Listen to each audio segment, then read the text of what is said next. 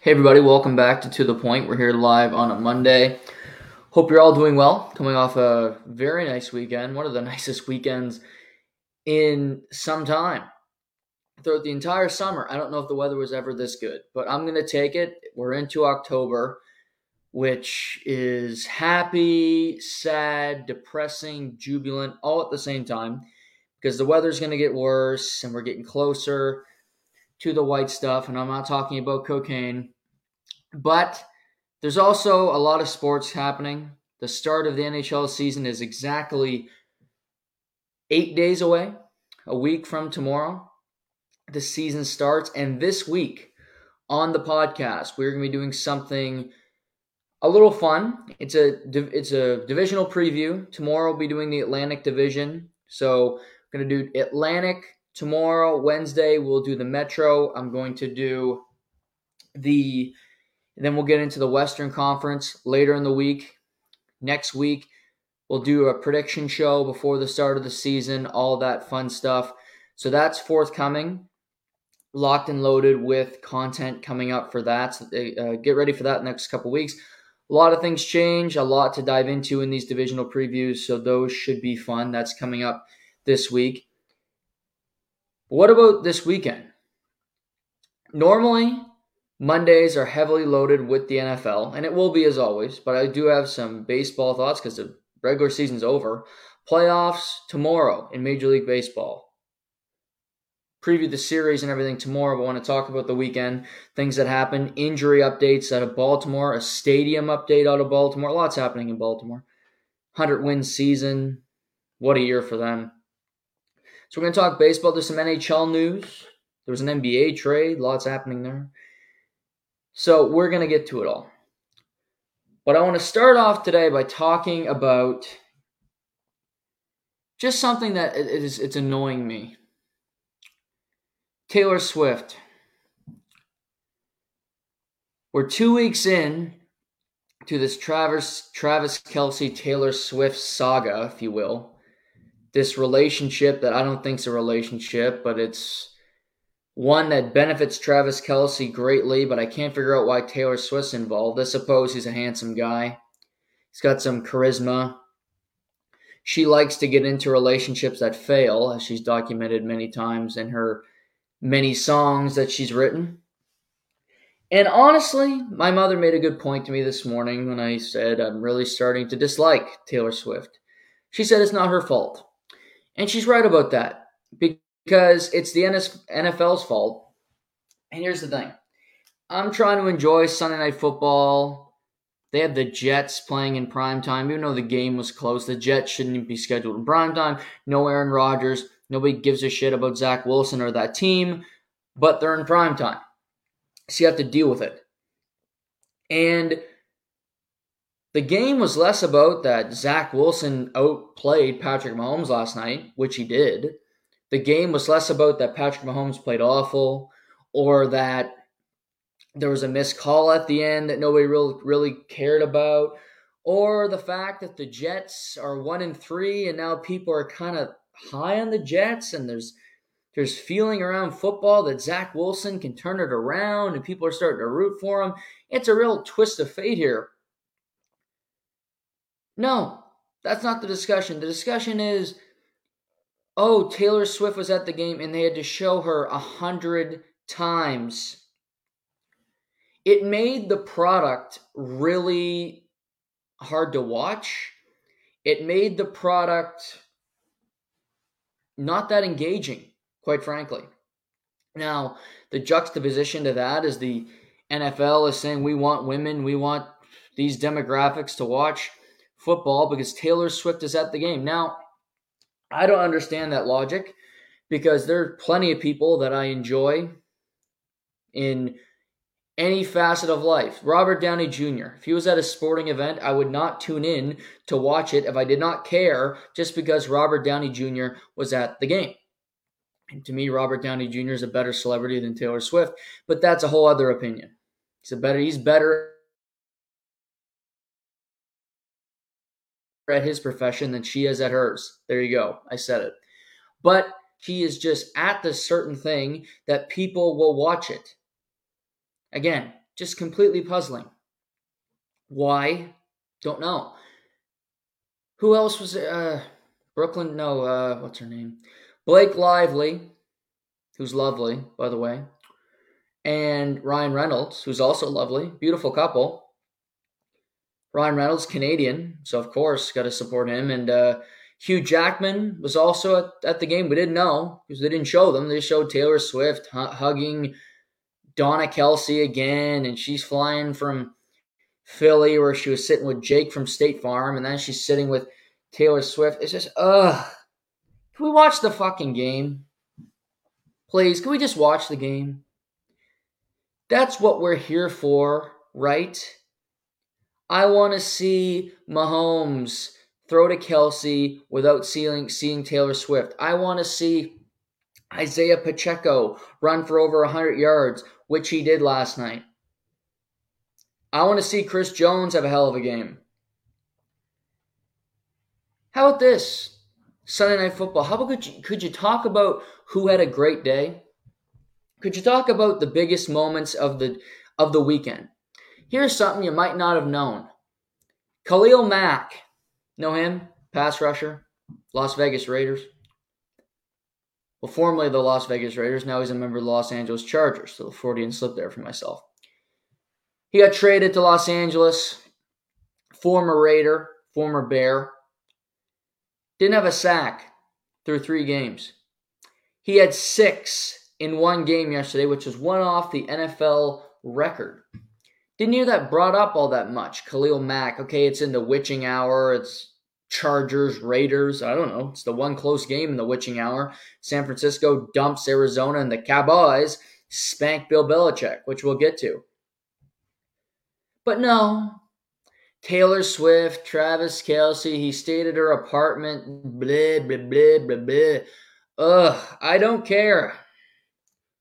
Save that for entertainment tonight or save it for TMZ, whatever the kids are using now. I sound like an old man using those references. But okay, she's at a game. She going to Minnesota next week? I doubt it. I hope not. And I don't want to hate this too much, but I am rooting for this relationship to fail and for it to fail quickly. Because I don't want her at games because I don't want it to pan to her again and again and again. And again, it's not her fault. It isn't. My mother was right when she pointed that out. It's the cameras people's fault and the people at NBC. And they're talking about Taylor Swift last night more than they're talking about Rodney Harrison being a complete scumbag talking about Zach Wilson. If you didn't watch the game last night, Sunday night, probably thinking, oh, it's a good night. I can get some sleep, go to bed early, be fresh Monday morning. Could be working today, could be not be. It's the truth and reconciliation. But hey, either way, whether I'm working, whether or not, I'll wake up spry. Just attack the Monday. Attack just a beautiful Monday, October 2nd. I'm going to kill it. But it ended up being 23-20. Make an argument the Jets should have won the game, but they lost it because they're the Jets and Zach Wilson fumbled late. They're now 1-3. Chiefs are 3-1. So yes, the Jets covered the spread and everything happened there. But the result, Jets are 1-3, Chiefs are 3-1. But Zach Wilson had his best game as a professional. Zach Wilson played truly elite football until that fumble against a Chiefs defense that I would argue is top 5 in the National Football League. So not too shabby from old Zach, who has been criticized by you, me, everybody, because he hasn't been very good in his career. He played good last night. Now, will that carry over? That remains to be seen. He looked confident for once. Do I trust Zach Wilson? Hell no. But he keeps his job for another week because he played well. So kudos to him. Keeps Trevor Siemian off his back. But after the game, NBC, who seemingly has endless people who will do post-game, pre-game coverage, they have so many people hired there. It is truly astounding. All great minds, by the way. But they're on the field in Kansas City, and Rodney Harrison, former Patriot, Belichick disciple, I would argue a dirty player over the course of his career, multiple suspensions, caught for performance-enhancing drugs, used to go low on people, sure, won the Super Bowls, he hasn't gotten to the Hall of Fame yet, he's on the fringes. But he says to Chris Jones, trying to bait him, he goes, Zach Wilson is absolute garbage, right? And Chris Jones, the pro that he is, pivots and says, I think Zach played really good football tonight. I think Zach looked poised, and he might have been the toughest quarterback that we have faced so far this year. Wow. That's a different answer. It's a different way of looking at it than saying somebody's absolute garbage. Now, you can call somebody absolute garbage. You can call them trash. You can call anybody you want if they're trash. If somebody plays well, why would you call them absolute garbage? That makes it seem like you have an agenda. That makes it seem like you're leaning a certain way. Maybe that's just me. I don't know. Rodney Harrison is a Patriot through and through. And I'm talking about New England, not the, war, a Patriot in that sense.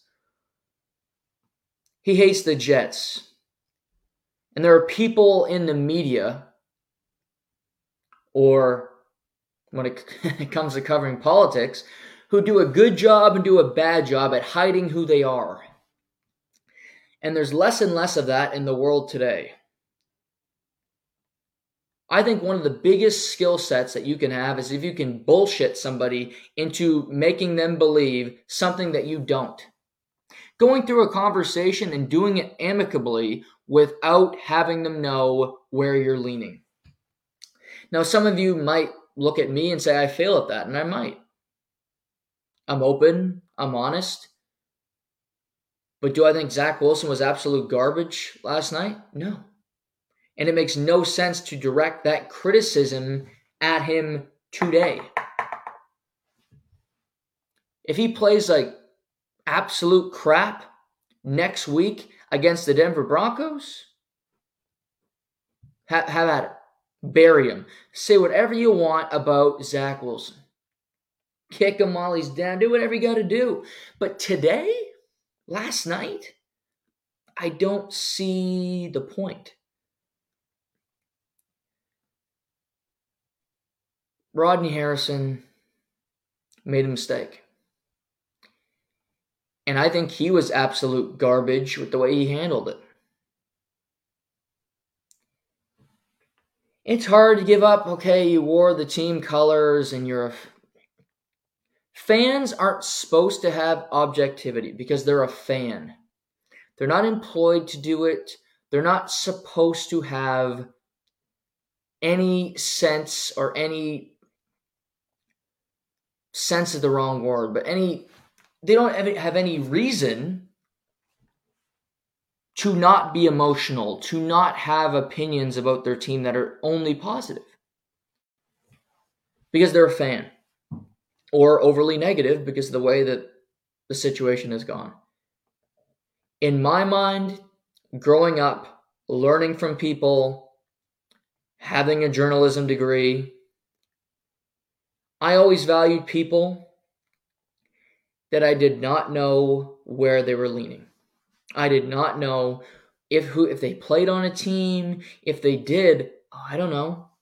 Wow, you played on that team. Wow, you just criticized. You were open and honest about the fact that you didn't like what they did. Troy Aikman has really gotten better at this over the years. Yes, he's a Dallas Cowboy and he won 3 Super Bowls, but I think he's very fair with the way he talks about specific teams. And that specific team, he doesn't care. He'll say what he thinks. And if Jerry's pissed off, then Jerry's pissed off. That's just the way it goes. That's his job. As theatrical and as over the top as I think Tony Romo has become, and I don't think he's a great announcer anymore alongside Jim Nantz, I wouldn't know that he was a Cowboys quarterback. Because I think he's very fair with the way he breaks things down. Collinsworth, same thing. Okay, you played for the Bengals. I wouldn't know. That's what I value.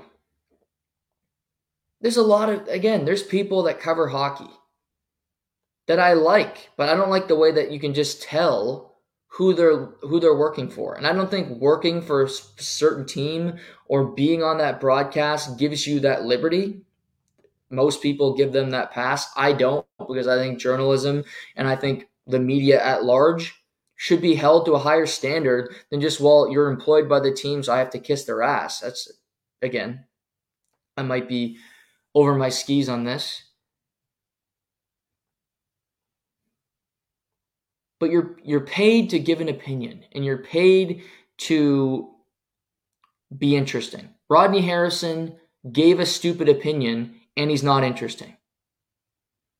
And NBC, by far, has the worst coverage of them all. Fox has too many people as well, but NBC with Jason Garrett and with him and Collinsworth's son, who I don't think is any good, but looks like Collinsworth, and he sounds like him, so you have to employ him.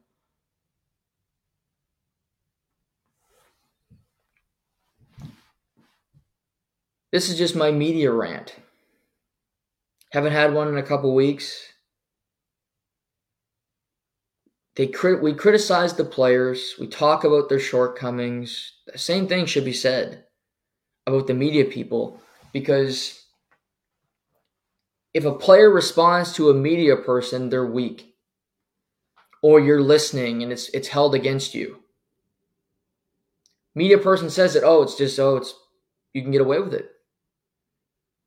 And I saw Matt Leinart, who works for just college football coverage on Fox, and I think he's the best on that show. Brady Quinn's solid as well, but I think Matt Leinart's the best. Smart guy. He had this to say: "This is trash. Our job in media is to analyze and critique, not to rip these guys apart, especially after a great game. Complete garbage." Couldn't have said it better myself, Matt. There's a former NFL player, a two-time Heisman Trophy winner, saying like it is.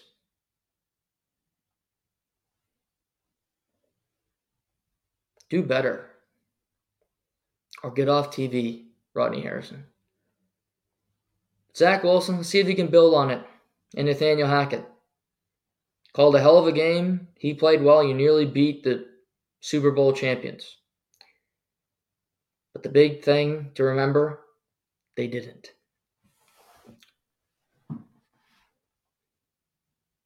Big ups to Josh Allen. Josh Allen, who was a complete nightmare in week 1,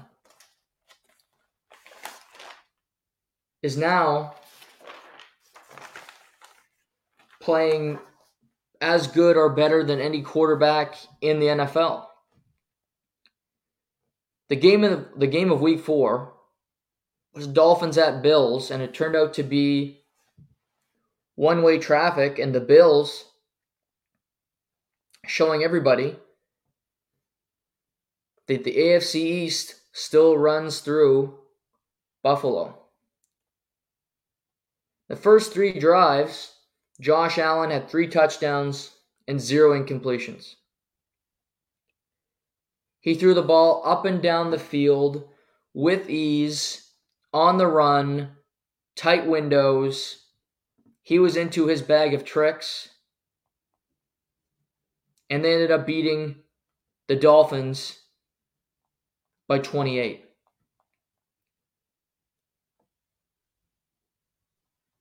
after the first quarter, the Dolphins had one drive of over 8 plays. And to be quite frank, Tua didn't play bad yesterday. Threw a bad interception late in the fourth quarter, but the game was out of hand.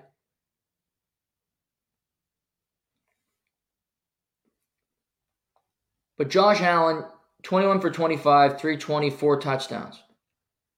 And a rushing touchdown himself. He was Superman, and Stephon Diggs caught 3 touchdown passes.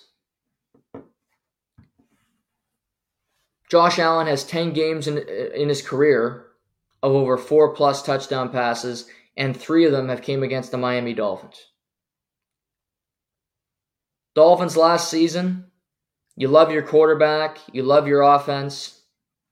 Biggest thing you need to improve on is your defense, and it got completely smoked yesterday, like it did against the Chargers in Week 1. Vic Fangio's defense has played 2 elite quarterbacks. Justin Herbert, who's right there with Josh Allen with playing the best football in the NFL. Against Herbert and Josh Allen, you've given up at least 35 points to both teams. And over, in this game, the Bills secured 414 total yards, over 400 yards gained by the Chargers and the Bills in those respective games, and you're lucky to win one of them. Xavier Howard at the cornerback position lost a step about 1.5 years ago. He's had multiple surgeries, he's played a lot of football, and the speed just isn't there anymore. But you have him who's banged up, and then you don't have Jalen Ramsey, so you have Cahoe who's playing for him, and Diggs scored 3 touchdowns matched up against him. Complete disaster all game long, and they could do nothing about it. They couldn't tackle yesterday. They couldn't get a stop. They couldn't get a big play on third down by their pass rush. No Jalen Phillips or Bradley Chubb is getting a lot of double teams, and Josh Allen could do whatever the hell he wanted. Meanwhile, you had the Bills' defensive line. They were a disaster in the first quarter, and then after, they attacked. Teron Armstead left the game. Doesn't look good. Slams his helmet. Could be injured for a while. And before you know it, it's just a complete melee. Sack after sack. Tua's getting hit. Drop back. He has no time to throw. Punt, punt, punt. And the Dolphins' offense completely stalls. It didn't matter how long Tua had to throw yesterday because the pass rush was winning against that offensive line. And the Bills are establishing themselves as a physical football team. They believe in one another. I think they were embarrassed after Week 1. And what impresses me is the Josh Allen turnaround, which we all expect because he is so talented. But even more for me is the defense. No Von Miller, who might be eligible to return Sunday morning when they play the Jags in London. So he might be back, but you're top 3 in the NFL in sacks, and you haven't had your best pass rusher in 4 weeks, and you're 3-1. And you're dominating teams along the way. They should be 4-0. The Jets' loss is the anomaly. That game was crazy. But since then, they have been, other than San Francisco, the most scary team in the NFL. And I still worry about them when it comes to playing the Chiefs, because I still believe in Mahomes more than I believe in Josh Allen, and I always will until Allen can beat him in an important game. But with that defense, with the quarterback playing the way he's playing, they can go toe-to-toe with anybody. Because the AFC is in a weird spot. Cincinnati's 1-3. They scored 3 points yesterday, and for whatever reason, Joe Burrow played the entire game. He played every snap, and the game was over early in the third quarter. I'm screaming at my TV. Why the hell is he in there? He's got a hurt quad. He can only throw 4 to 5 yards down the field. They survived the Rams game because their defense was fantastic. But Mike Vrabel, his bag of tricks, that defense, Derrick Henry runs for over 100, throws a touchdown pass himself, and Tennessee just slaps them in the mouth. But Cincinnati's 1-3. Cleveland's 2-2. You love their defense. They didn't have Deshaun Watson yesterday, so they lose. But do you trust Cleveland yet? No. Pittsburgh, forget about it. They score 6 points, and Kenny Pickett has an injured knee, and he's going to be out multiple weeks, meaning that Mitch Trubisky will now be their starting quarterback for the foreseeable future. Baltimore's 3-1, but their last 3 wins have been against backup quarterbacks. They got the Steelers this week, so they'll have a game against another backup quarterback. So you might win your division, but are you going to be that good is the question. Are you that good? Look at Indianapolis, Houston, Jacksonville, and Tennessee are all 2-2 in the AFC. Do I trust Jacksonville? Did you watch the game in London? If Desmond Ridder was a capable quarterback that could do anything, maybe the Falcons would have won. But they didn't. Trevor Lawrence didn't play all that well. Their offense makes some stupid plays. Doug Peterson, and they don't look aligned. I don't know. Indianapolis, huge comeback against the Rams, but they ultimately lose in overtime. I like the story of Indianapolis. I like watching Anthony Richardson play, but they're a young team. They don't have the most talent in the world, so they're growing. Houston, same thing. I will say for Houston, C.J. Stroud's been playing elite quarterback play from him. This season has a QBR of over 100, 1,200 yards passing, 6 touchdowns, 0 interceptions. Has not turned the ball over yet.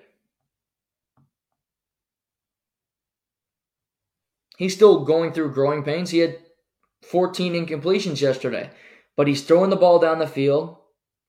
He's being aggressive. Nico Collins, 7 for $168 and 2 touchdowns yesterday. They smoked the Steelers. AFC West, Kansas City's 3-1, but their offense is not the same. I still really like the team. I look at the Chargers. I think they're a good team. I think their coach is an idiot, and he tried to lose another game yesterday, which concerns me. But I like them. Justin Herbert, as I said, he's playing the football he's playing right now. He had 2 rushing touchdowns yesterday. He had a passing touchdown. They grinded out that game. Just finding Joshua Palmer, finding passes. They're not putting Quentin Johnson in the offense yet, which I don't understand. But they're 2-2, and they survived the Raiders with a backup quarterback. And Aiden O'Connell didn't play that horrible. Made a mistake late in the game. But the Raiders aren't a good team. So my conclusion there is there are more bad teams in the AFC than there are good teams. Or there might just be more teams that you look at and go, what are you?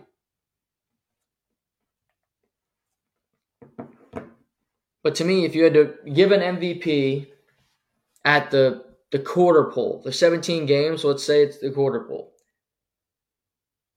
To me, the MVP of the league thus far is either Josh Allen, Tua, or Christian McCaffrey.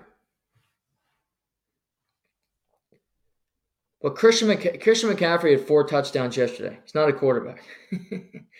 3 rushing touchdowns, 1 receiving touchdown for the 49ers. And also Brock Purdy had 1 incompletion yesterday. which is baffling. He does not have a loss in his career in the regular season. That team is just chugging along. I always worry about McCaffrey getting too much of the load, but the dude's been phenomenal. He changes that offense. Ayuk was back healthy yesterday. He caught a bunch of balls over 100 yards. 49ers are scary because they do nothing wrong. And the Cardinals played hard in that game as they do every week. Just the 49ers are too much. But I credit the Bills in what they've done since that embarrassing Jets loss. You roll off 3 in a row. Okay, you can go, well, Raiders, isn't that impressive? I agree. Then they played... Who did they play in week 3? It was another team that wasn't all that impressive, I believe, if I can remember. Bills. Commanders. That's a better... Commanders play hard yesterday. You crushed the Commanders by 34, and then you beat the Dolphins. That's the big one. You beat the Dolphins, a division rival, an undefeated team, by 28 at home. You make a statement. Plus, it was great to see Damar Hamlin back on the field. Good moment for him, good moment for football.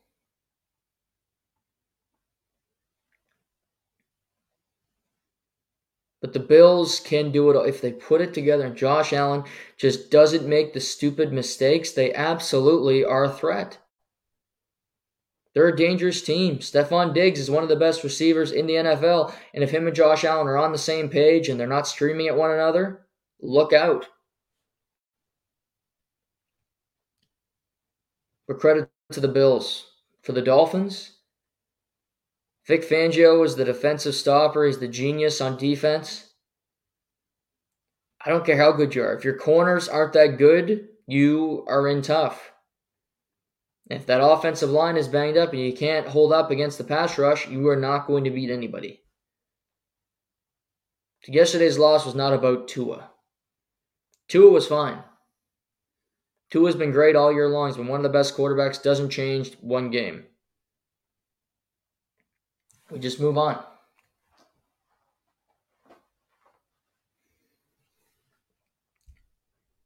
We got to talk about this Cowboys-Patriots game.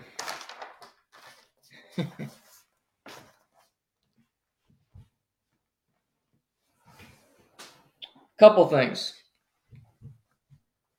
Patriots defense responded in a big way, and they deserve all the credit in the world for that. They were embarrassed against the Cardinals, and they come out and they put a hole through the Patriots. An embarrassing game for one of the worst games of Bill Belichick's career, quite frankly. Never in it. And Mac Jones, 3 turnovers yesterday, 2 leading to touchdowns. Cowboys scored 2 defensive touchdowns yesterday and a little fumble, punch the ball out from Mac Jones, scooped up for a touchdown, then a pick 6 by Deron Bland. And ultimately, Mac Jones gets benched in the third quarter for Bailey Zappi.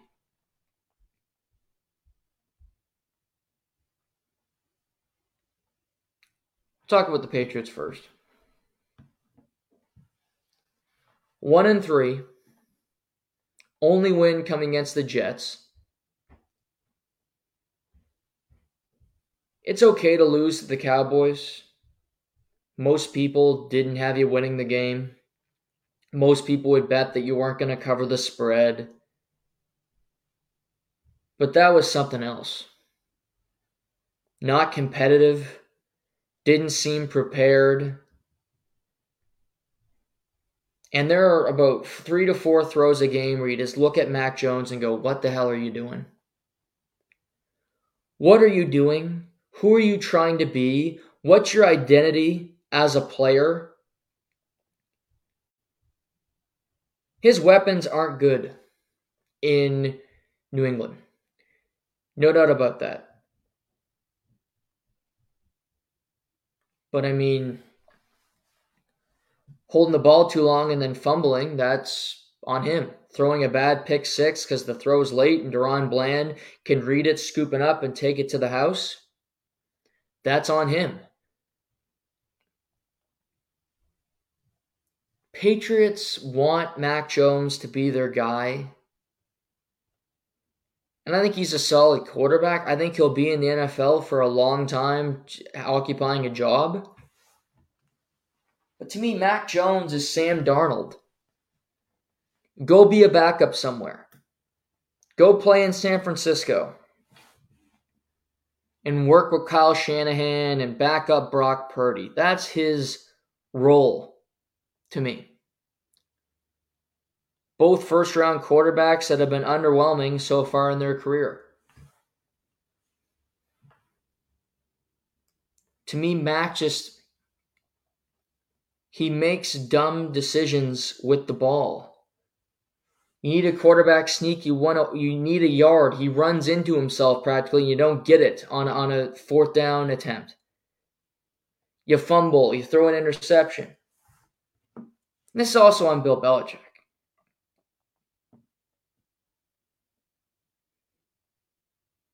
I mean, Devontae Parker, Zeke Elliott, Juju Smith-Schuster, who you can tell is hurt because he only had one catch. He had one catch the week prior. He just isn't involved. Their best receiver is Pop Douglas, who you've hardly heard of before this season. He can't draft wide receivers, and to me it's clear that Bill is the Tom Brady wave. He rode it for a while. He got sick of not getting the credit. I think Bill Belichick and Jerry Jones have a lot more in common than we initially thought.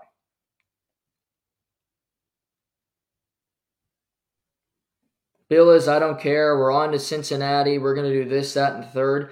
I don't think so. I think he wants the credit. I think he really cares about the perception. And he wants people to know what he's done and what it means for him to be in Foxborough and what he built there. And you can't take the Super Bowl rings away, and I'm not saying he's not a good coach. But as a general manager, he's been horrible. And you could argue he was a horrible general manager when Tom Brady was there, but Tom Brady made it work. Because if it was Julian Edelman and Danny Amendola playing with Mac Jones, this Patriots team would still suck. This Patriots team would still lose by 35 points to the Dallas Cowboys. Matthew Judon, Dietrich Wise Jr., Christian Gonzalez, the rookie, good players on the defense. He knows defensive players, but he doesn't know a lick about offense.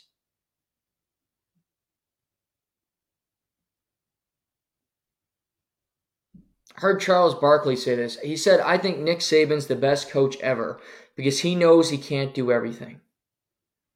He finds people that will run the special teams, the offense, and he can control the defense because he can park that ego and just hire the best people because he's comfortable in what he's doing. I'm not saying Bill O'Brien is not a good offensive coordinator because I think he is. He was a solid head coach in Houston. But Bill O'Brien went to hell in Houston when he started being the general manager. He was buying the groceries and he was cooking the meal. Maybe you can't cook, you can just buy the groceries. Having somebody else cook for you. Or maybe don't buy the groceries for that side of the ball because clearly you know nothing that's going to work.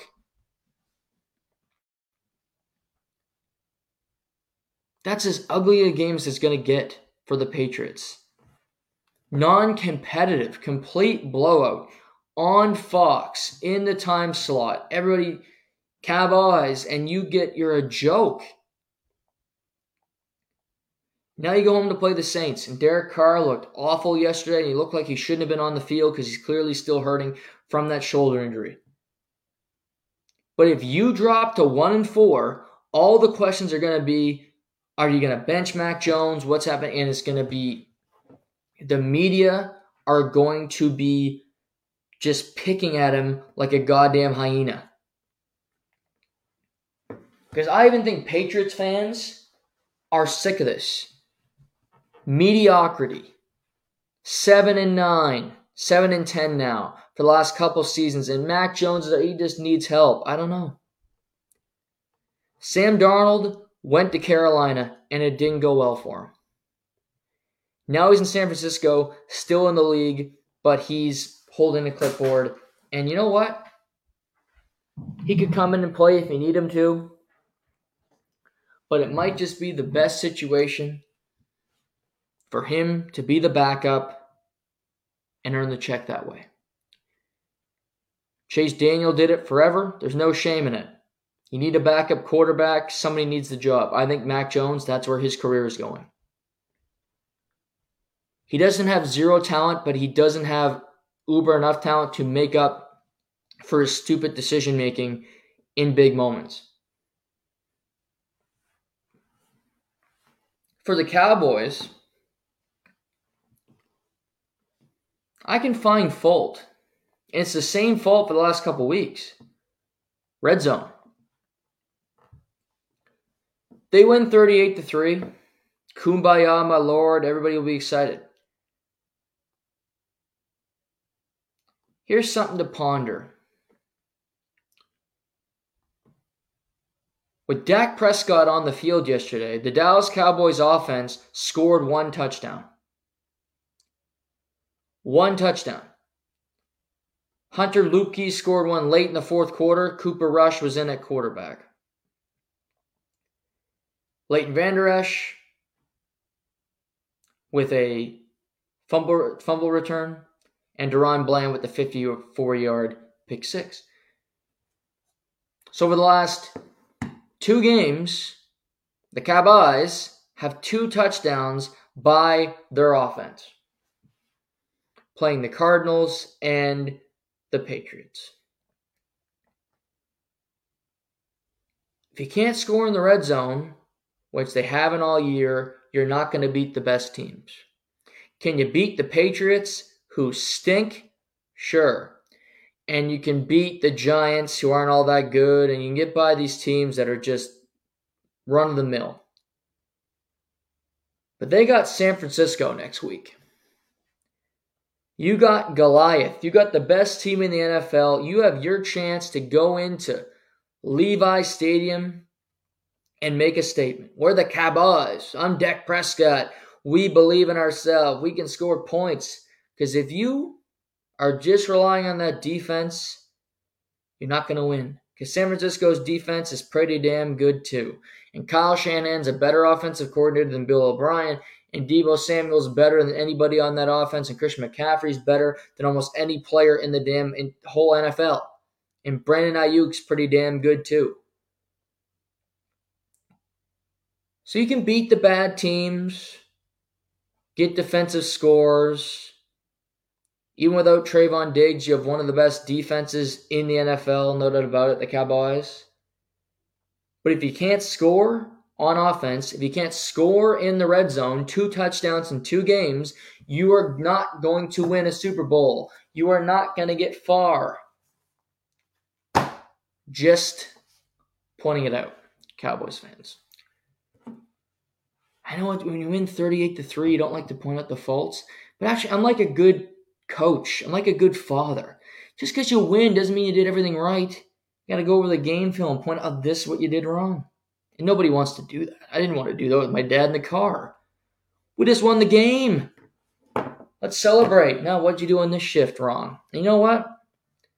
I knew it at the time. He was right to do it. At times, was I defensive? Of course. At times, was I irritated with the conversation and not want to have it? Of course. But he was correct in doing it because it helped me. I think it helps you in life as well to do that every now and then. So thanks, Dad. And Mom, somewhat, for those annoying conversations. But they were helpful. Any other games I want to get to before the one that really was the interest to me? Eagles Commanders. Hell of a game. Sam Howell couldn't have played worse against the Bills. 4 interceptions. Team scored 3 points. He balled out against the Eagles. Gutsy runs late in the game. Clutch on third down. Throwing touchdowns to Jahan Dotson in the back of the end zone. Key plays to Terry McLaurin. And the Eagles are undefeated. They won the game. The Eagles, I thought, had their best game overall as a team. Jalen Hurts was fantastic. A.J. Brown nearly had 200 yards receiving and 2 touchdowns. He was a beast. They didn't run the ball as much as they do in past weeks, but Swift still looked great. But Washington threw in that defense. The offensive line held up against the Eagles' pass rush. And the Eagles got the stop in overtime. They got that big play, and Jake Elliott kicked a field goal. But the Commanders are 2-2, and there's 2 different ways to look at this. They beat the Broncos, who had 1 win, and they beat the Falcons, who are 2-2.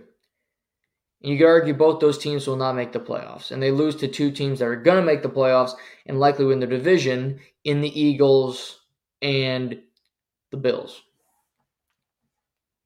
But I do think these are growing pains for Sam Howell to battle through a really tough game, to come back the next week. You have to go to Philadelphia, play in Lincoln Financial with that crowd, with the noise, and he played fantastic.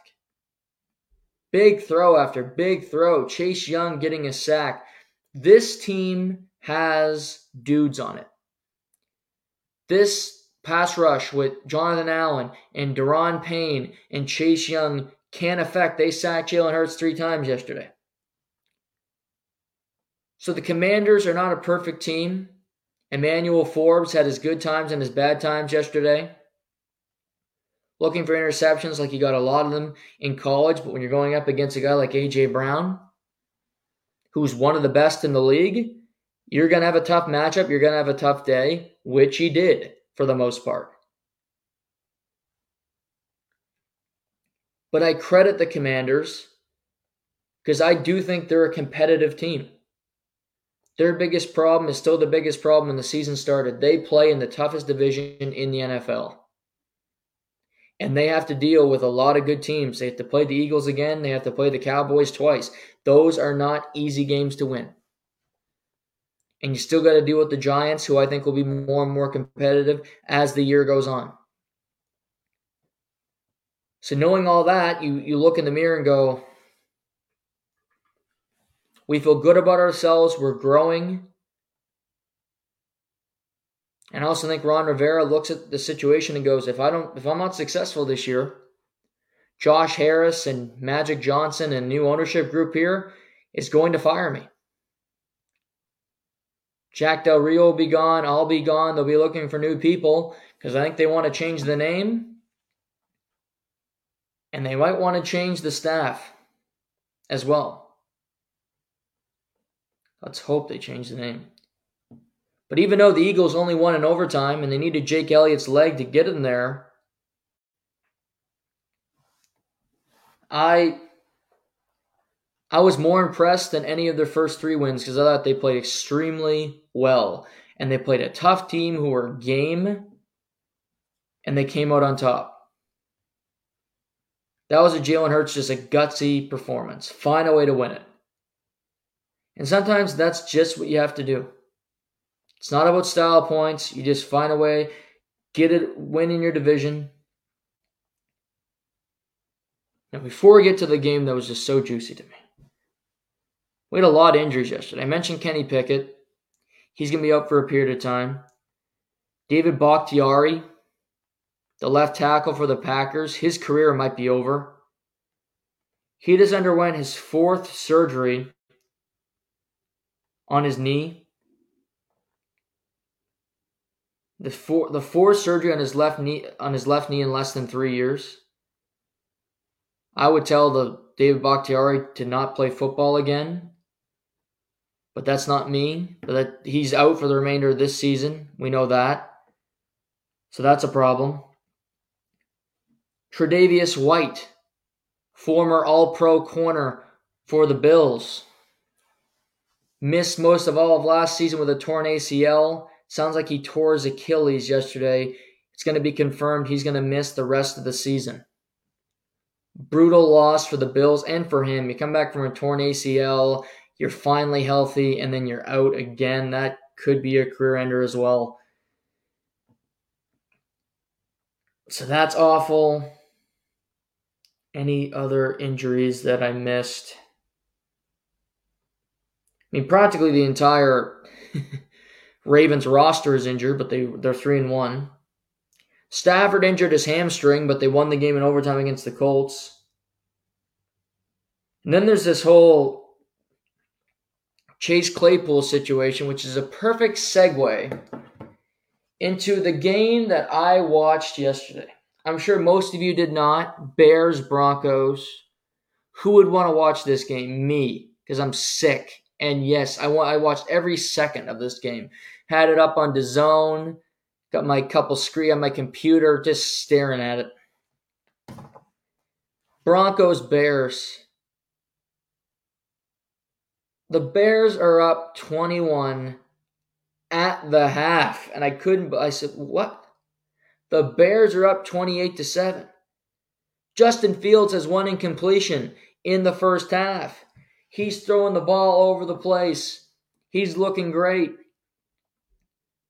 But like everything for the Bears, they can't have nice things. They just they can't have things go right. So the Broncos start mounting a comeback. Russell Wilson throws 3 touchdown passes. Good on him. They get it back, and after a fumble by Justin Fields, Jonathan Cooper picks up the fumble, returns it with 6:55 left. It's 28-28. That's 21 unanswered points. So then the Bears get the ball back. They're driving down the field. 2:52 left in the game. They're on the Broncos' 21-yard line. And Matt Eberflus says we're going for 2. So we're going for it on 4th down. We're going for it. Which I don't disagree with, quite frankly. I think it was the right call. But here's what I don't like from coaches on these 4th and 1s. If you have a quarterback who isn't all that tough upper body, can be pushed around a little bit, why are you sneaking with him? They don't do it with Mahomes in Kansas City. They'll have Noah Gray or another tight end come in. But they go with Justin Fields behind center, and the Bears get stuffed by the Broncos, of course, because it's the Bears. I hate the play call. I would have put them in motion, get Khalil Herbert running up the middle, or have the option to Justin Fields. Just have something else, not that. So then Broncos get the ball. They go down the field. Will Lutz hits a 50-yard field goal. 31-28 Broncos. But there's still time for the Bears. They have timeouts. They have time. They get into field goal territory. Down the field, Justin Fields, beautiful play. How about penalty? Next play. Then you go 5 yards. Offsides on the offense. So now you're out of field goal range. You throw a pass, you have to call a timeout. You still need to get in the field goal range. He throws one in the middle of the field. He's looking for DJ Moore. It's a little bit behind him. And it's intercepted by the Broncos. The Broncos score 24 unanswered points. They get their first win in the Sean Payton era, and the Bears drop to 0-4.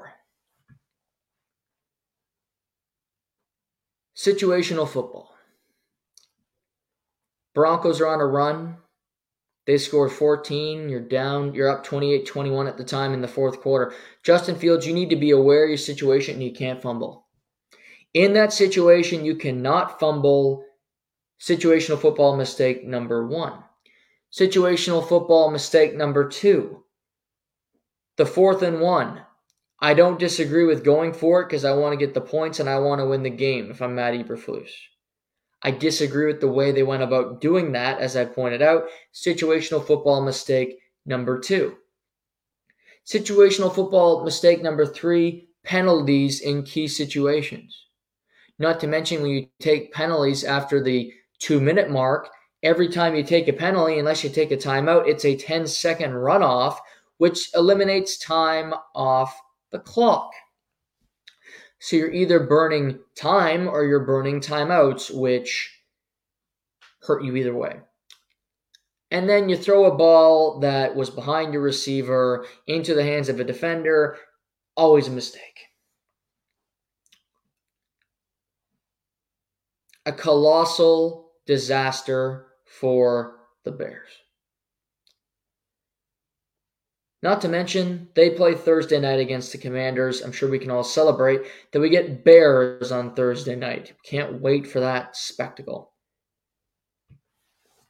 Now, Bears fans, if there's any of you left,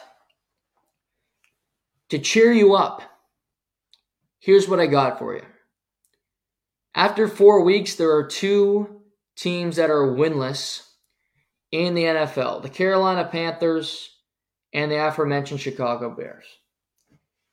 If the season ended today, the Chicago Bears would have the number 1 and number 2 picks in the 2024 NFL Draft. Carolina trading up for Bryce Young. They gave their 2024 first to the Bears. So now the Bears are in prime position to scoop that up. Not to mention, I think the Carolina Panthers are a worse football team than the Bears, and that's saying something. Sure, they played a close game against the Vikings, but they still didn't win. Who will win a game first? Oh, there's a prop. Who will be the last unbeaten team? Sorry, the last winless team. Looking ahead, Bears are at Commanders Thursday night. Panthers at the Lions. Yeesh. Then the Bears host the Vikings. Panthers head to Miami. Yeesh. Bears then host the Raiders. There's a game you could win. Maybe something happens there. The Raiders like to screw things up. Panthers on a bye. Then they host the Texans. Texans are better than the Panthers. Bears then go to the I don't see either team winning anytime soon. I don't think the Bears will end this skid on Thursday night against the Commanders because I think that, as I've talked about, I think the Commanders are a pretty damn good football team. They need to win that game too to stay in the hunt for the division. But the Bears are just so incompetent. So incompetent. It's got to be frustrating to root for that team.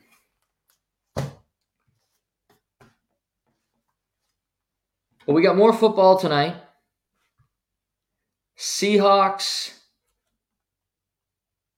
and the New York Football Giants. Giants haven't played in a minute.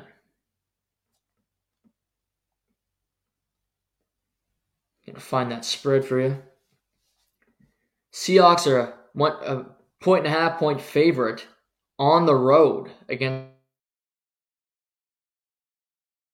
the New York Football Giants. And Saquon Barkley is questionable. Left tackle Andrew Thomas is out for the game. Scares me a little bit, this game. Be a great time to take a home dog. Seahawks are good on offense. The Giants' defense, when they want to be, can play. See if the Giants can start on time. For once, we haven't seen them play since they got blown out against San Francisco. Tough game to pick. I think it's going to be a close game tonight, but I would lean the favorite. I would lean Seattle. I like the Seahawks. Let's move to baseball. The regular season is over. 162 games are donezo. And we have some results. Blue Jays fans, your team made the postseason. They didn't want to.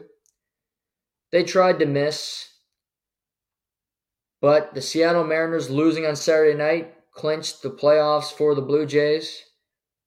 The funny thing is, if the Mariners had won that game, and the Mariners won yesterday like they did, Blue Jays would have missed the postseason, but that did not happen, so they're in.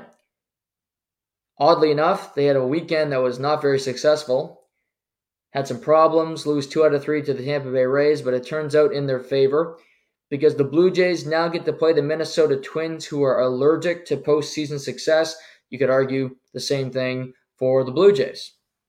So the Twins, who are looking to break through, looking to have success, winning the god-awful American League Central, the Blue Jays now had to play the Twins with Joe Ryan and Sonny Gray. But you look at it, Kevin Gausman, Chris Bassett, Blue Jays do have some good pitching. The best 2 out of 3 series begins tomorrow, and we'll preview all starting matchups and everything tomorrow on the show. But the Blue Jays are the third seed in the third wildcard team in the American League. Second wildcard team is the Texas Rangers.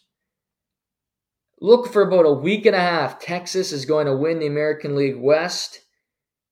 They had 89 wins, and they went and lost 3 out of 4 games to the Mariners. Mariners beat them yesterday in a game that meant nothing to them, but they play spoiler. Astros sweep the Diamondbacks after they went through their struggles, crushed them yesterday, and the Astros backdoor their way into getting a bye from the wild card round, avoiding that misstep, and they end up with the second seed. They win the American League West, and they're a scary team once again. So Texas falls, and they will play the Tampa Bay Rays in a very fun matchup with 2 teams who were quite successful this year, and one of them will not make it to the DS. And of course, the number 1 seed in the American League were the Baltimore Orioles. They clinched the American League East for the first time since 2014, 9 years. You look at their season, Santander, Gunnar Henderson, Dean Kramer, a bunch of guys you didn't expect to see. A team that you did not expect that would get 100 wins, going from 80 to 100 in one offseason. Seemingly every player they called up was a success. A fantastic season for Baltimore, and it's a really good story. Not to mention, on Friday they signed a new 30-year lease to stay at Camden Yards. They were looking at leaving, getting a new stadium. Sounds like they might do some work to the stadium, but the Orioles are staying at Camden Yards, which is an awesome ballpark, and it'll be awesome to see it in the postseason once again. The bad news they got, their all-star closer this year, Felix Bautista, one of the best closers in the game, had Tommy John surgery. He's done, obviously, for the postseason, and he's likely to miss all of the 2024 season.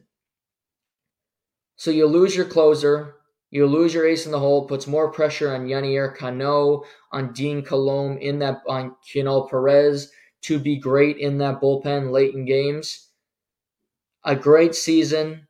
You're happy to get the bye, but certainly a tougher position for the Orioles now. So how this is going to work, whoever wins Texas or Tampa Bay will play the 1-seeded Orioles. The Blue Jays Twins, the winner will play the Houston Astros in the ALDS. In the National League, some more good stories from the baseball world, if you ask me. No surprise, Atlanta Braves, 1 seed. We've talked about them all year. Best team in baseball. Incredibly impressive. Ended up with 104 wins. They're dynamic. Dodgers did get to 100 wins. They're the 2 seed. Milwaukee. We knew the division winners going into the weekend. Milwaukee with 92 wins, and they have to play a wild card series. Crazy in the National League. Philadelphia, they were locked into that 1 seed, first wild card spot. So they were set. It was up to the Cubs, Cincinnati, Arizona, and Miami. Well, the Marlins didn't have to play the game today against the Mets. That game's done because the Cubs completely fell apart. They did not win a game in their last weeks of the season. They got shut out yesterday against the Brewers. Swept by the Braves, swept by the Brewers, 6 straight losses to end the year, and they miss out after having a really productive season. Tough weekend for the Chicago sports scene, I'll tell you. Although Bedard does look good in the preseason. But the Cubs miss, which means the Marlins are the 2 seed. The Marlins, who hardly ever make the postseason, they are in. They are set. And just a really euphoric moment for the Marlins after having a tough season begin, going through their struggles, having a really tough couple July and August when it comes to their schedule. They battle through, they get in, they will play the Phillies, so division matchup in the wild card round. And the 3rd seed goes to the Arizona Diamondbacks. Another fun story with them. You look at Christian Walker, Corbin Carroll, Zach Gallen, who will be in the run for the National League Cy Young. They had injuries this year. They went through some tough stuff, but the Diamondbacks get in as well, a team that hadn't made the playoffs in almost a decade themselves. So the Marlins squeak in, the Diamondbacks, the Blue Jays. So we have our series. 4:08 tomorrow, Texas playing the Rays. Looks like Jordan Montgomery, who they traded for at the deadline, will be on the hill against Tyler Glasnow. For the Blue Jays, Kevin Gausman, no surprise, against Pablo Lopez, who they traded for last offseason from the Marlins. Go figure. Diamondbacks, Brewers, no starters announced yet for that game. And the Marlins, Phillies, Jesus Luzardo will be going up against Zach Wheeler. Postseason baseball is great. Best 2 out of 3. Tuesday to Thursday. Then the DS starts on Saturday. Baseball playoffs are quick. You get through them. There's games, and then before you know it, they're done. That's all of October. Should be phenomenal to watch. Other news. Friday night, San Francisco Giants fired their manager, Gabe Kapler, after 4 seasons. He won 1 division title in that time, but they missed the playoffs again this year. You think about the Giants, I wouldn't really look at the manager. They have swung and missed on a lot of big players. They wanted Aaron Judge. They couldn't get him. They wanted Carlos Correa. They couldn't get him. That turned out to be a benefit. Way back when they had Madison Bumgarner, they let him go. But since they've been searching for a big-name player to come play for their organization. And I think they've been in the mix, but it's come down to money and has not worked. Gabe Kapler had success. But the Giants still have Brandon Crawford on their team, still have some guys from the World Series, and they're a little old. They just don't have the talent. I said at the time I couldn't see this team making the playoffs, and ultimately they missed after a horrible September. So they need a scapegoat, and it's Gabe Kapler as they move in a different direction. This other team, hard to argue, not the most disappointing team in baseball, the New York Metropolitans. They miss out, obviously. And Buck Showalter will not return as the manager next season. David Stearns, new president of baseball ops, clearly wants to hire his new person there. It'll be interesting offseason for the Mets if they decide to spend money, if they want to go in and Shohei Ohtani sweepstakes, throw some money at different players. But Buck Showalter will not be the manager moving forward. So 2 guys gone. Remains to be seen what's going to happen with the Yankees, who obviously missed the playoffs. Will they keep Aaron Boone? Will they keep Brian Cashman? The way I read a piece yesterday in the New York Post that they asked the hitting coach, who they hired at the All-Star break, to stay on and work with them next season. So they both asked in conjunction. That sounds like the Yankees are going to be bringing back the same people who were there this year. Is Aaron Boone the perfect manager? No, but I think the way Cashman spent his money hasn't been all that smart recently, and I look at him more than I look at the skip. Now here's some predictions. AL MVP, Shohei Ohtani is going to win the MVP, even though he hasn't played in a month. He led the American League in home runs. What he did hitting and batting, to me, I can't even come up with a name in the American League that comes close to him. Bichette tailed off with his injuries and things down the stretch. He was no good. He might as well have been hurt at the same time Ohtani was, because he did just as much. Everybody else in the National League. If Matt Olson was in the American League, he would win it. Or Freddie Freeman, then it would come up. Ohtani's going to win it. National League MVP, Ronald Acuna Jr., 40 homers, 70 stolen bases, best team in baseball, batting .340, most runs scored in the entire MLB. Need I say more? Runner-up, Matt Olson and Mookie Betts, with a side of Freddie Freeman, but Ronald Acuna Jr. will get the nod. American League Cy Young, Garrett Cole. Garrett Cole, his last 2 starts, he went 17 innings with 1 earned run. Just phenomenal. He had the lowest ERA in the American League, over 200 innings. He was a horse for the Yankees. He was one of the few things that went well in a season full of disasters. National League Cy Young, Blake Snell, who's entering free agency. Good time to be a free agent. You got Blake Snell entering free agency. You have Josh Hader, the all-star closer, entering free agency for the Padres, another disaster team. Do they bring their manager back? Do they bring back A.J. Preller, their GM?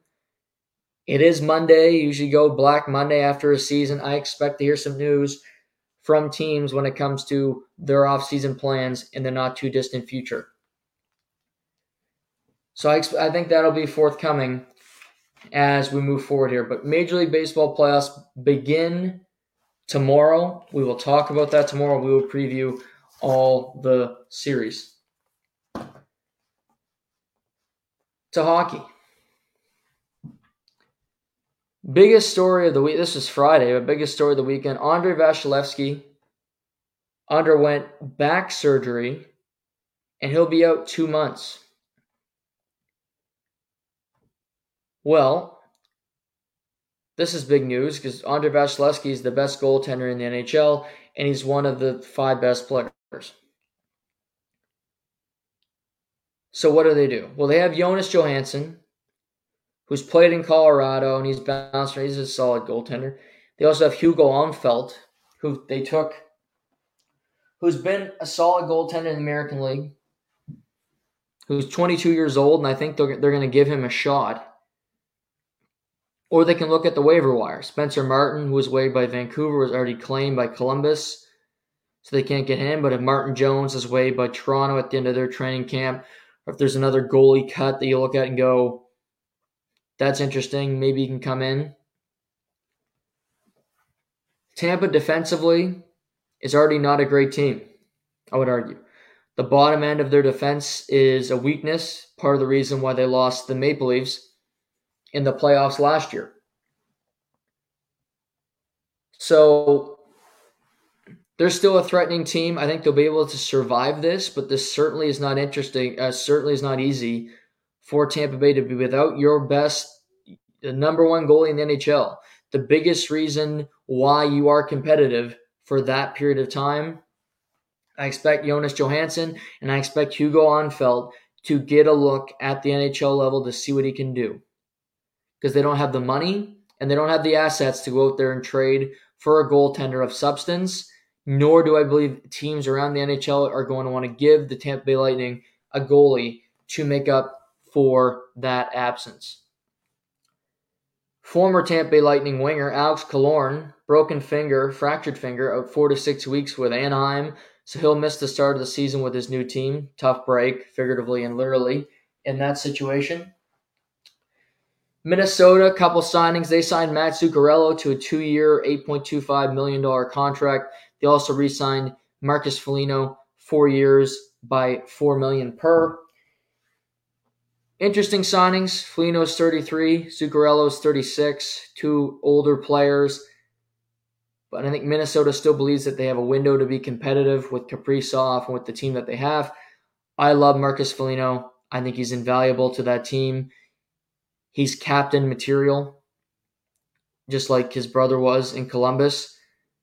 So I think with Foligno, he'll continue to play the way he played forever. Zuccarello is still very, very good playing with Kaprizov at his advanced age, and only 2 more years, not a bad deal. Then there's this. Steve Staios, was named president of hockey operations for the Ottawa Senators. A number of years ago, there was the Memorial Cup in St. John. Hamilton Bulldogs got to that Memorial Cup, and he was the president of said team. He worked for the Maple Leafs. He was a very good defenseman when he plays. He was a scout for a long time. This is Michael Anlauer, who worked with Steve Staios, bringing somebody he knows, bringing somebody he had success with, and him doing his first real work as the new owner. I believe this will put some pressure on Pierre Dorion and put some pressure on DJ Smith because Steve Staios he's a new face.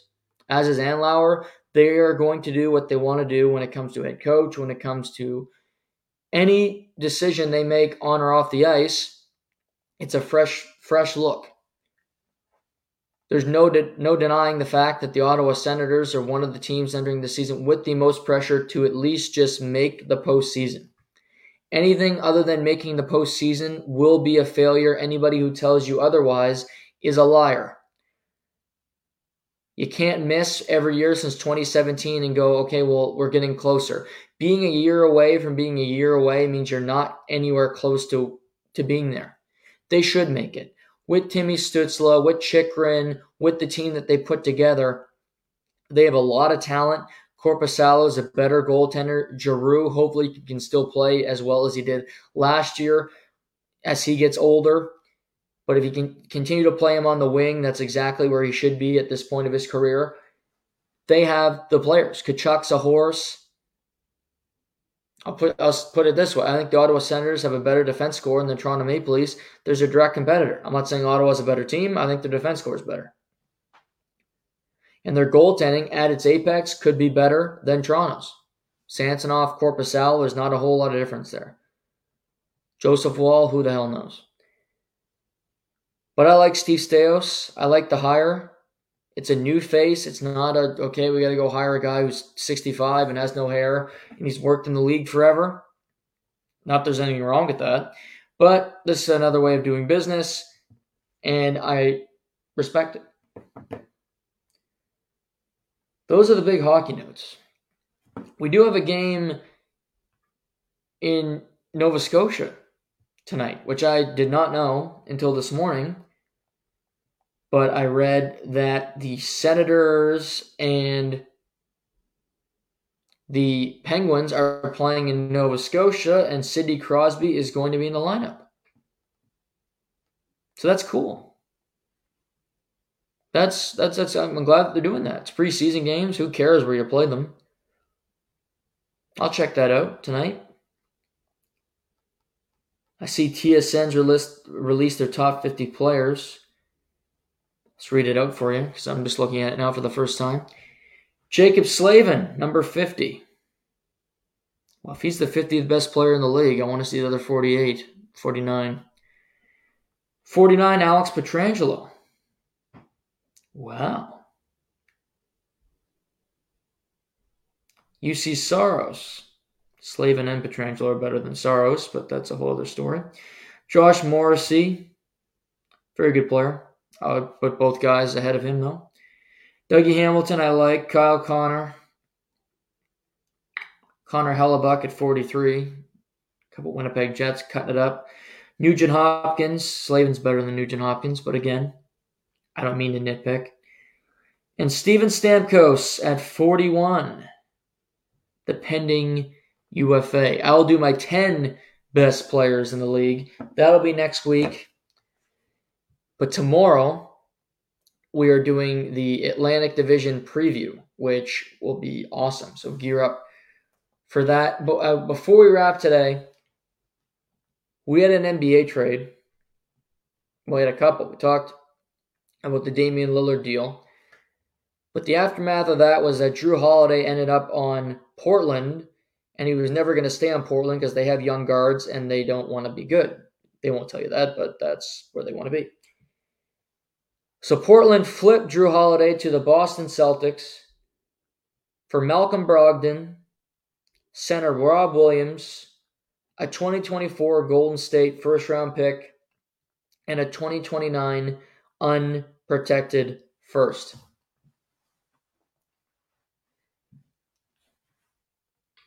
I didn't love the Dame part of this, what they got for Dame. I talked about that. I didn't think it was that good. I didn't think it was that impressive. This deal for Drew Holiday is a hell of a lot more than I thought they were going to get.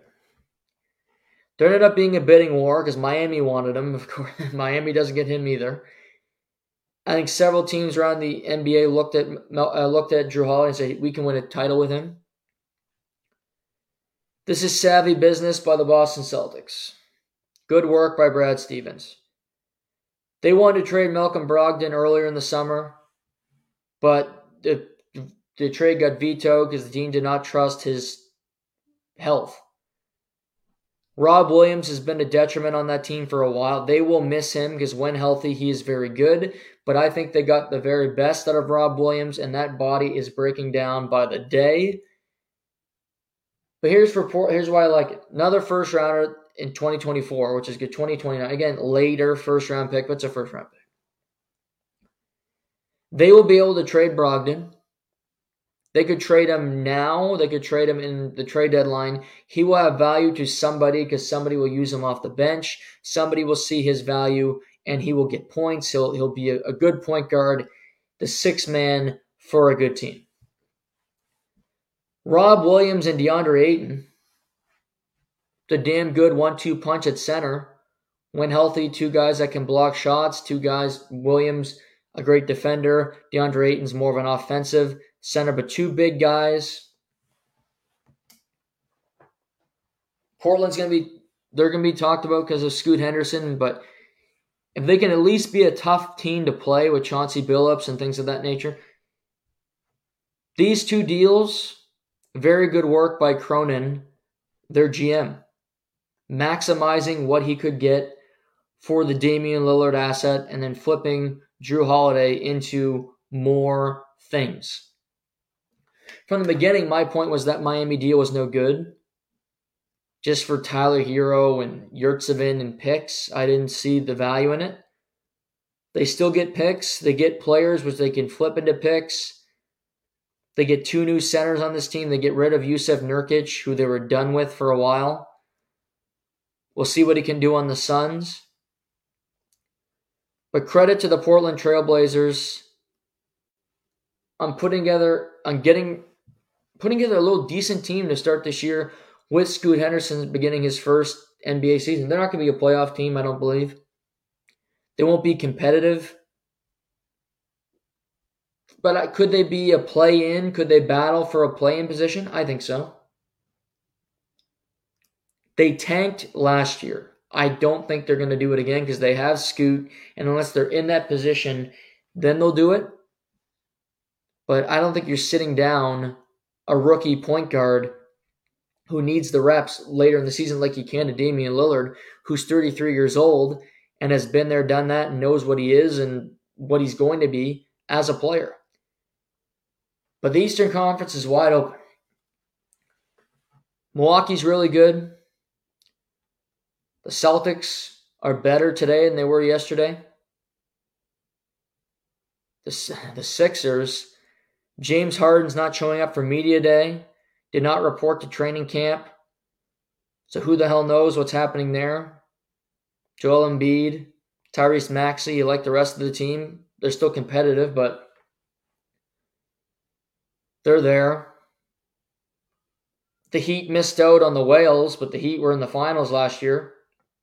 I don't think they're better, but they will be competitive because of Heat culture and Eric Spoelstra being, hard to argue, the best coach in the NBA. Do other teams emerge? Who can show out?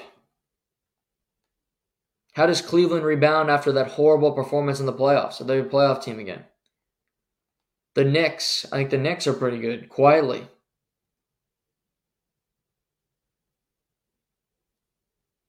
How does Brooklyn perform this year as the first year as a whole team? The Bulls, Atlanta's off season.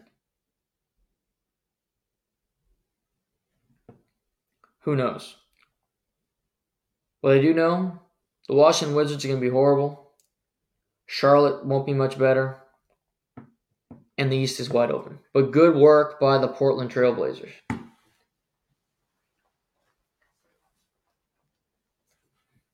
College football, it's a bit of a meh weekend. Notre Dame escaped against Duke. Tough to see Riley Leonard get injured. Ole Miss defeating LSU in a thriller. That was an awesome game. Over 800 yards of offense on both sides. Jackson Dart had a hell of a game. USC beat Colorado, but a great comeback from the Buffaloes. Texas beats Kansas. Georgia edges Auburn. If I had to rate the top 4 teams in college football right now, I believe I'd go Michigan. Then I'd go with Georgia, Texas, and I'm going with the University of Washington, who had a close game at number 4. But they have the best offense in the country, most explosive players, and I don't know if any team other than USC and maybe Texas can score with them. But looking ahead, we got some interesting games this weekend. LSU's playing undefeated Missouri. Undefeated Maryland against undefeated Ohio State. Undefeated Oklahoma at undefeated Texas in the Red River Showdown. Washington State at UCLA. Spicy. Syracuse at North Carolina. Alabama playing Texas A&M. Max Johnson looking pretty damn good. Can they pull off the upset? UCF Kansas might be less appealing because Kansas just lost, but they're still a damn good team and they didn't have their starting quarterback. How about this? Undefeated Kentucky, 5-0 at undefeated Georgia. Little primetime game in the SEC. Fun one. Notre Dame at Louisville. Finally, Louisville's ranked. They're 5-0. They had the least impressive win on Friday night, but they're still undefeated, and the Irish squeak out wins. Michigan at Minnesota, battle in the Big Ten. Oregon State, Cal, USC playing Arizona. So we got some good games upcoming in college football this weekend. Tonight, as I mentioned, we got Seahawks at the New York Football Giants. The Major League Baseball playoffs kick off tomorrow, late afternoon. Stoked for that. So, until then, we got our Atlantic Division preview tomorrow. We're going to talk about playoffs. We got lots coming. So, until then, enjoy the rest of the beautiful day. We'll talk to you tomorrow here on To The Point.